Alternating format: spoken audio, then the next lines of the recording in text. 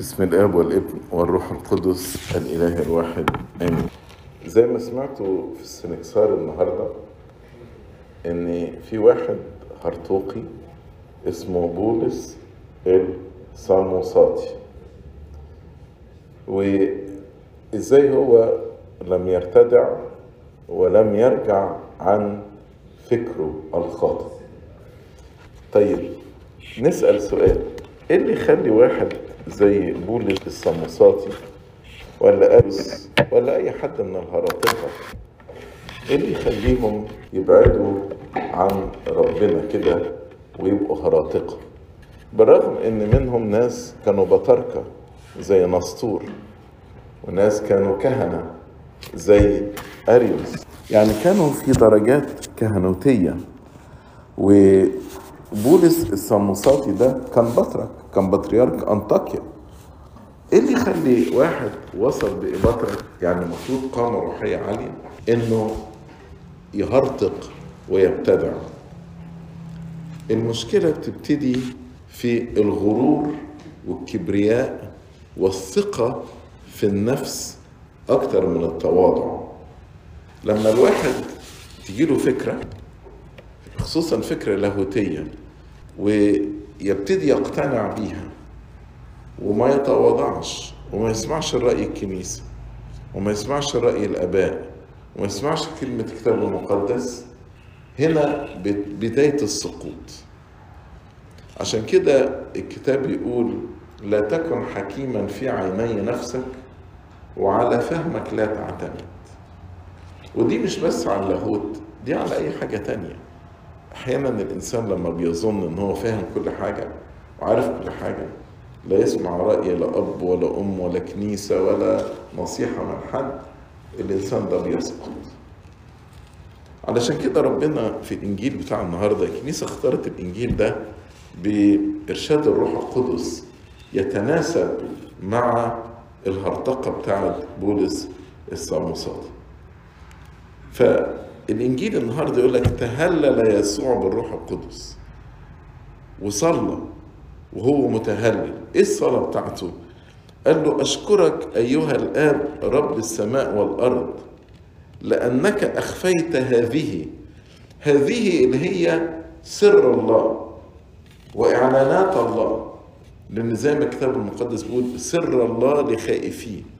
ربنا يعلن أسراره للذين يخافونه. لأنك أخفيت هذه عن الحكماء والفهماء.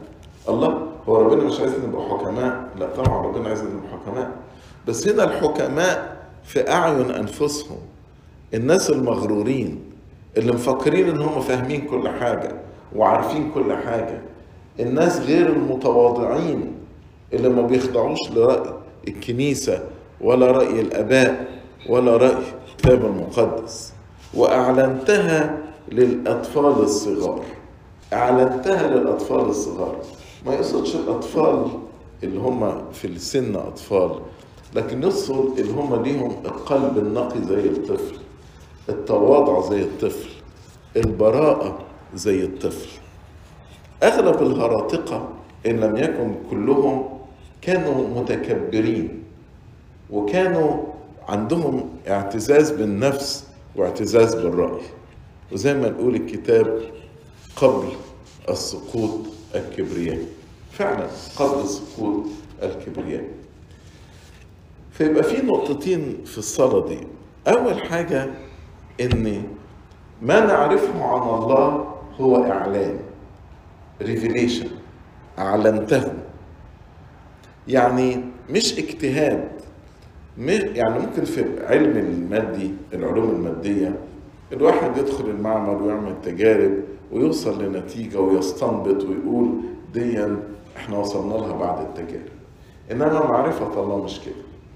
عشان كده الناس اللي عايزة تطبق النظام العلمي عشان يوصلوا لمعرفة ربنا احيانا بيتعثروا كتير، لان معرفة الله هي اعلان. فاكرين لما ربنا جاب الرسل وقال لهم: من يقول الناس اني انا؟ ناس قالوا له يوحنا المعمدان، ناس قالوا له ايليا، ارميا، واحد من الانبياء. ده الاعتماد على المجهود الشخصي والفكر. الناس انبسطت بيوحنا المعمدان، قالوا يوحنا المعمدان.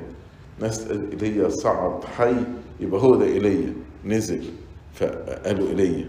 واحد تاني قال ارميا، وهكذا. جاء لهم طب وانتوا بتقولوا مين؟ فبطرس قال له انت هو المسيح ابن الله الحي. فقال له طوباك يا سمعان ابن يونا، لحما ودما لم يعلن لك هذا. يعني ده ليس اعلان بشري، ولكنه اعلان الهي، ولكن اب الذي في السماوات. فيبقى دي اول قضيه. القضيه الاولى لمن ان اللاهوت ومعرفه الله هي اعلان. يعني اول كلمه في سفر الرؤيا، اول كلمه يقول لك ايه؟ اعلان يسوع المسيح. ربنا كل الاسرار اللي موجوده في سفر الرؤيا اعلنها ليوحنا الحبيب. طيب النقطه الثانيه، لمن يعلن الله ذاته؟ ربنا بيعلن ذاته لمين؟ اول حاجه زي ما قال للاطفال الصغار، وزي ما انا شرحت لكم الاطفال الصغار دي اللي هي يقصد بيها المتواضعين. ده معناه الاطفال الصغار، الناس المتواضعين. مثلا سر اللاهوت ان الله يصير انسان، ربنا اعلنه مين؟ اعلنه الفتاه صغيره متواضعه اللي هي العذراء مريم. عشان كده قال لانه نظر، اللي هي العذراء قالت لانه نظر الى ايه؟ الى اتضاع امته. فبسبب تواضعها ربنا اعلن لها هذا السر، القدوس المولود منك يدعى ابن الله. الله يعلن ذاته ايضا لخائفيه. خائفيه، سر الله لخائفيه. عارفين زي مين مثلا؟ زي زكريا واليصابات. يقول لك كده ان كان كلاهما يسلكان في طريق الله بلا عيب، يعني بيخافوا ربنا، بيصنعوا وصاياه وبيخافوا ربنا. عشان كده ربنا اعلن لهم سر تجسد عن طريق ميلاد يوحنا المعمدان، واليصابات امتلأت بالروح القدس، واعلن لها ان العذراء دي هي ام الله. عشان كده قالت لها من اين ان تاتي ام ربي الي. ده اعلان، ايش عرفها ان العذراء دي تبقى ام الله؟ هذا التعبير يعني اتخانقوا عليه لغايه لما اقروه في مجمع افسس ان العذراء ثيوتوكوس والده الاله، لكن كان الناس رافضاه. انا بشوف واحده اليصابات علشان عندها مخافه ربنا، يقول لك وامتلت اليصابات بالروح القدس وقالت من اين لي هذا ان تاتي ام ربي الي؟ من غير مجمع ومن غير بطاركه تجتمع وتتناقش وتثبت، انما مخافه ربنا ادت هذا الاعلان. ايضا ربنا يعلن نفسه للامناء، الانسان الامين. ربنا يعلن نفسه الامين في جهاده، الامين في حياته. عارفين مثلا زي في الميلاد برضو الملائكة بشرت مين؟ راحت تبشر الكتب والفريسيين؟ لا. راحت تبشر الكهنة ورؤساء الكهنة؟ لا. راحت تبشر الصدوقيين والهيرودوسيين؟ لا. الملائكة راحت تبشر الرعاة. عارفين ليه؟ لأنه كانوا أمنا، كانوا يقول لك يحرسون حراسات الليل وبيسهروا على الخراف بتاعتهم. عشان كده الملاك ظهر وقال لهم ها أنا أبشركم بفرح عظيم. طب اشمعنى الإعلان ده راح للرعاة؟ من أجل أمانتهم. فالله يعلن ذاته للأمناء. أيضا الله يعلن ذاته للباحثين عن الحق. يعني لو أنا متلخبط وكونفيوزد بس فعلا عايز أعرف الحق. عارفين زي موسى الأسود كده، كان متلخبط، هو الشمس دي هي ربنا؟ هو القمر ده هو ربنا؟ كان متلخبط. فمن أجل أن هو كان بيبحث عن الحق ربنا أعلن له ذاته. أيضا في الكتاب المقدس المجوس كانوا بيبحثوا عن الحق. لما لقوا نجم ما حاولوش ان هم يفسروه من عقلهم ومن دماغهم النجم ده معناه ايه، انما قالوا طب نمشي ورا النجم بيتحرك نمشي ورا نشوف هيوصلنا لغايه فين. لغايه لما وصلهم للطفل يسوع، يقول لك فسجدوا له، يعني اقروا ان هو الله. ده اعلان الهي، برغم ان دولت لا يهود ولا عندهم نبوات ولا عندهم شريعه ولا عندهم هيكل، لكن امنوا اعلان الهي ان هذا هو ابن الله، وقدموا له هداياهم ذهب ولبان ومر. انا قلت لكم برضو ان ربنا اعلن ذاته لبطرس. ليه؟ لان بطرس ده كان انسان مليان بالطاعة والغيرة. كان عنده غيرة وكان مطيع جدا. بعد معجزة السمك الكتير بطرس راح قال له يا رب اخرج من سفينتي انا انسان خاطئ. ربنا قال له لا لا ما تخافش يا بطرس، انا من دلوقتي مش هخليك صياد للسمك، هخليك صياد للناس. يقول لك فقام وترك كل شيء وتبعه. طاعة مية. كان بطرس متزوج وعنده أسرة، ترك كل شيء. وحتى مرة قال له يا رب ها قد تركنا كل شيء وتبعناك، هناخد ايه؟ فربنا قال له اللي ترك أب أو أم أو أخ أو أخت هياخد 100 ضعف في هذا الدهر والحياة الأبدية. أيضا ربنا يعلن نفسه لمحبيه، زي ما ترك سفر الرؤيا ده إعلان. يبتدي أول كلمة في سفر الرؤيا إعلان. اشمعنى ليوحنا؟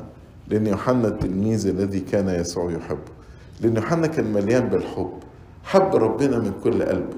عشان كده ربنا أعلن هذه الأسرار التي كتبت لنا ليوحنا الحبيب. أيضا الله يعلن نفسه للإنسان الشجاع في الحق اللي ما بيخافش.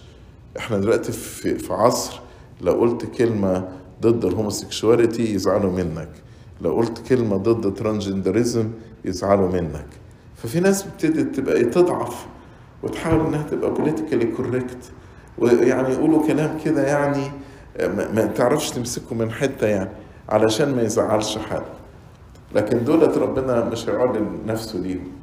انا بشوف واحد زي يوحنا المعمدان وقف ضد الملك هيرودس وقال له لا يحل لك غلط انك تاخذ امرأة اخيك زوجة لك، ودفع الثمن انه هيرودية طلبت رقبة رأس يوحنا المعمدان على طبق، ومع ذلك لم يهم يوحنا المعمدان، دفع حياته ثمن للشهادة للحق.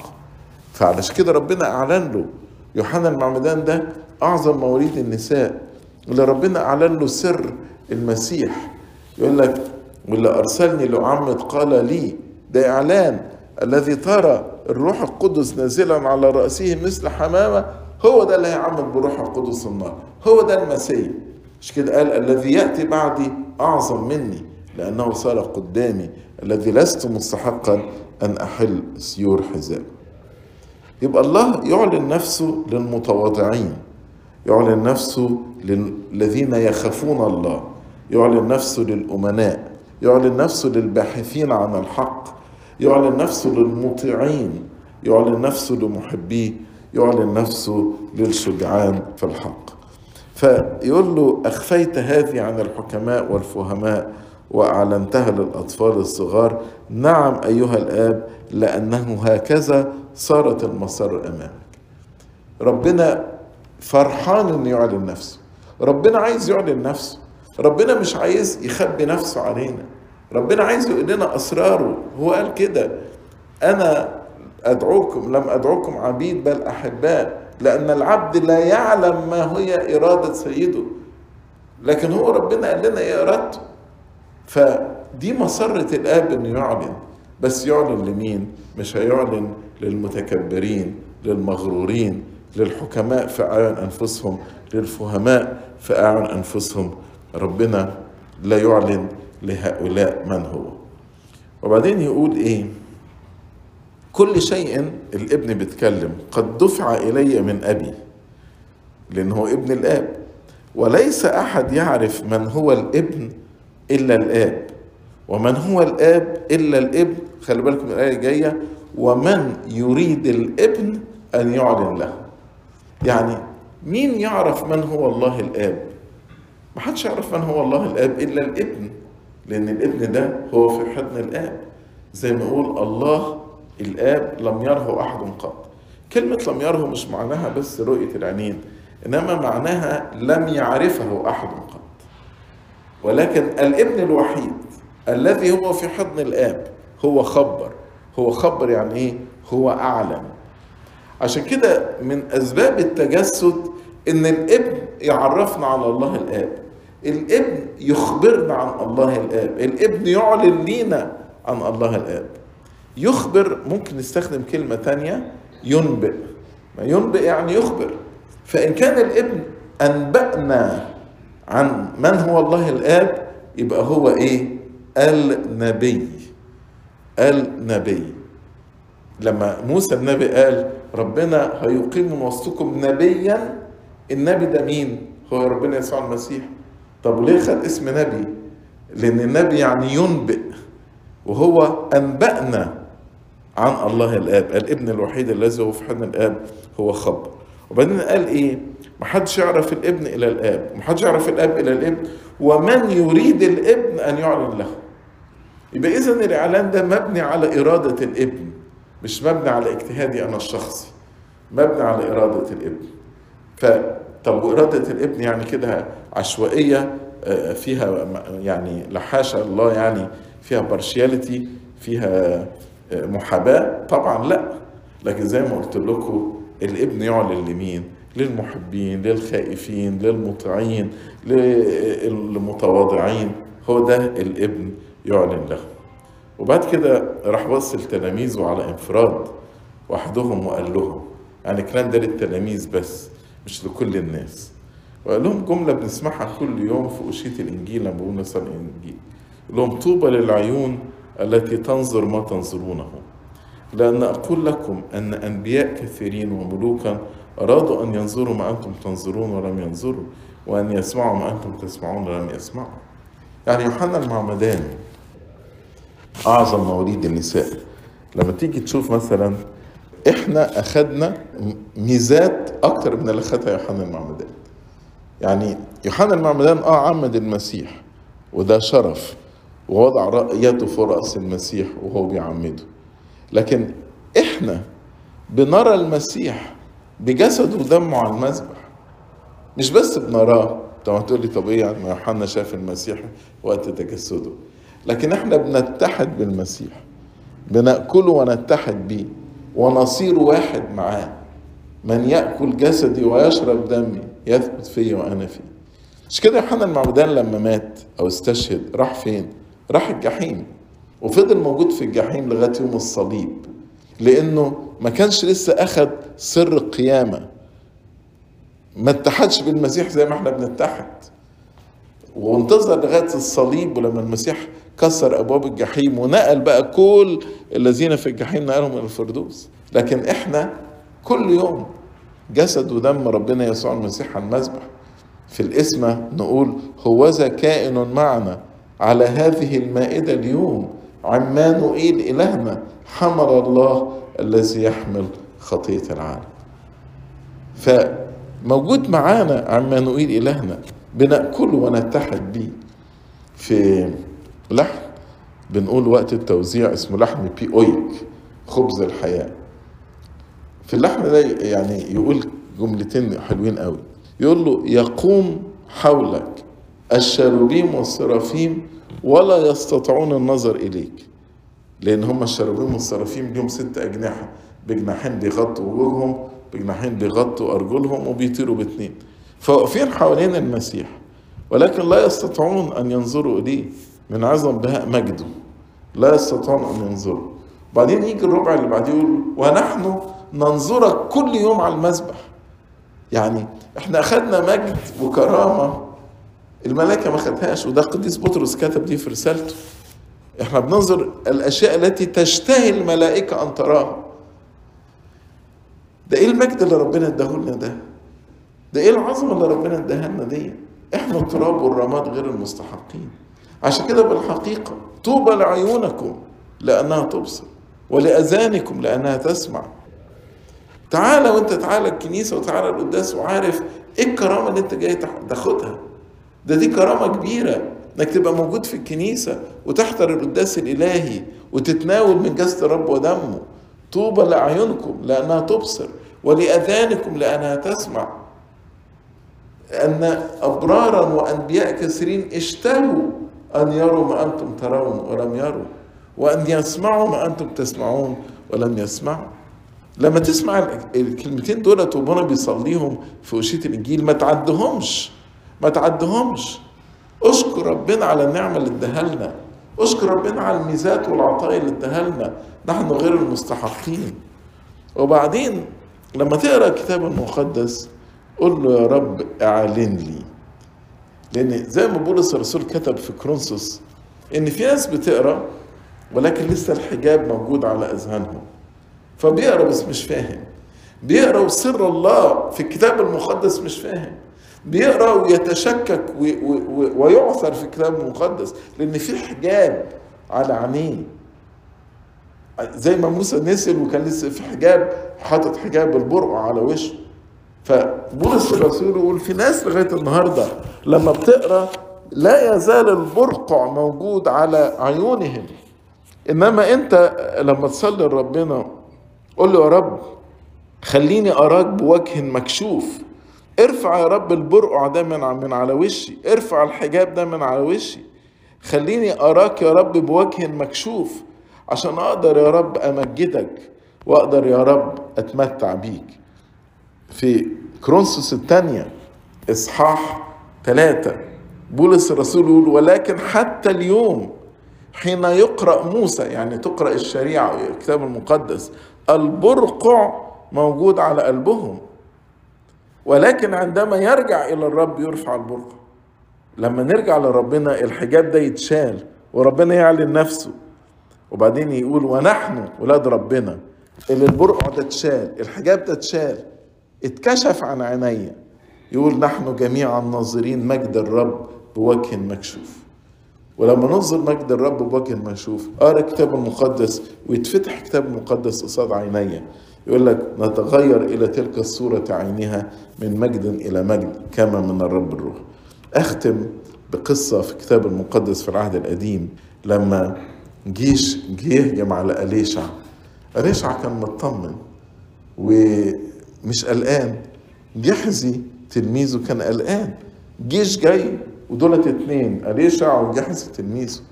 فأليشع صلاة جميلة قوي، قال له افتح يا رب عيني الغلام، اكشف يا رب عينيه مقفولة، افتح يا رب عيني الغلام.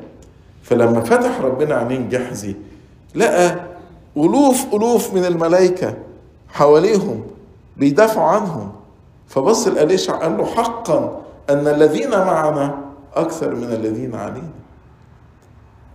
إحنا بنبقى في برقع على عينينا، مش شايفين إن المسيح حاضر معانا على المذبح بجسده ودمه، والملائكة حوالين المذبح، والشاروبيم والسرافيم والقديسين والشهداء كلهم موجودين معانا وقت القداس، كلهم موجودين حوالين العرش الإلهي. قل له يا رب افتح عن عيني زي ما فتحت عينين جحزي، اعلن لي يا رب، ما تخلينيش قاعد كده وعيني عليها برقع مش قادر اتمتع بيك ومش قادر اشوفك. شيل يا رب البرقع من عيني، خليني انظر وجه الرب بوجه مكشوف. يا ريت نخصص القداس ده النهارده كلنا نصلي من اجل ان الله يعلن نفسه لينا، زي ما قال كده اخفيت هذه عن الحكماء والفهماء واعلنتها للاطفال الصغار. لإلهنا كل مجد واكرام من الان والى الابد امين.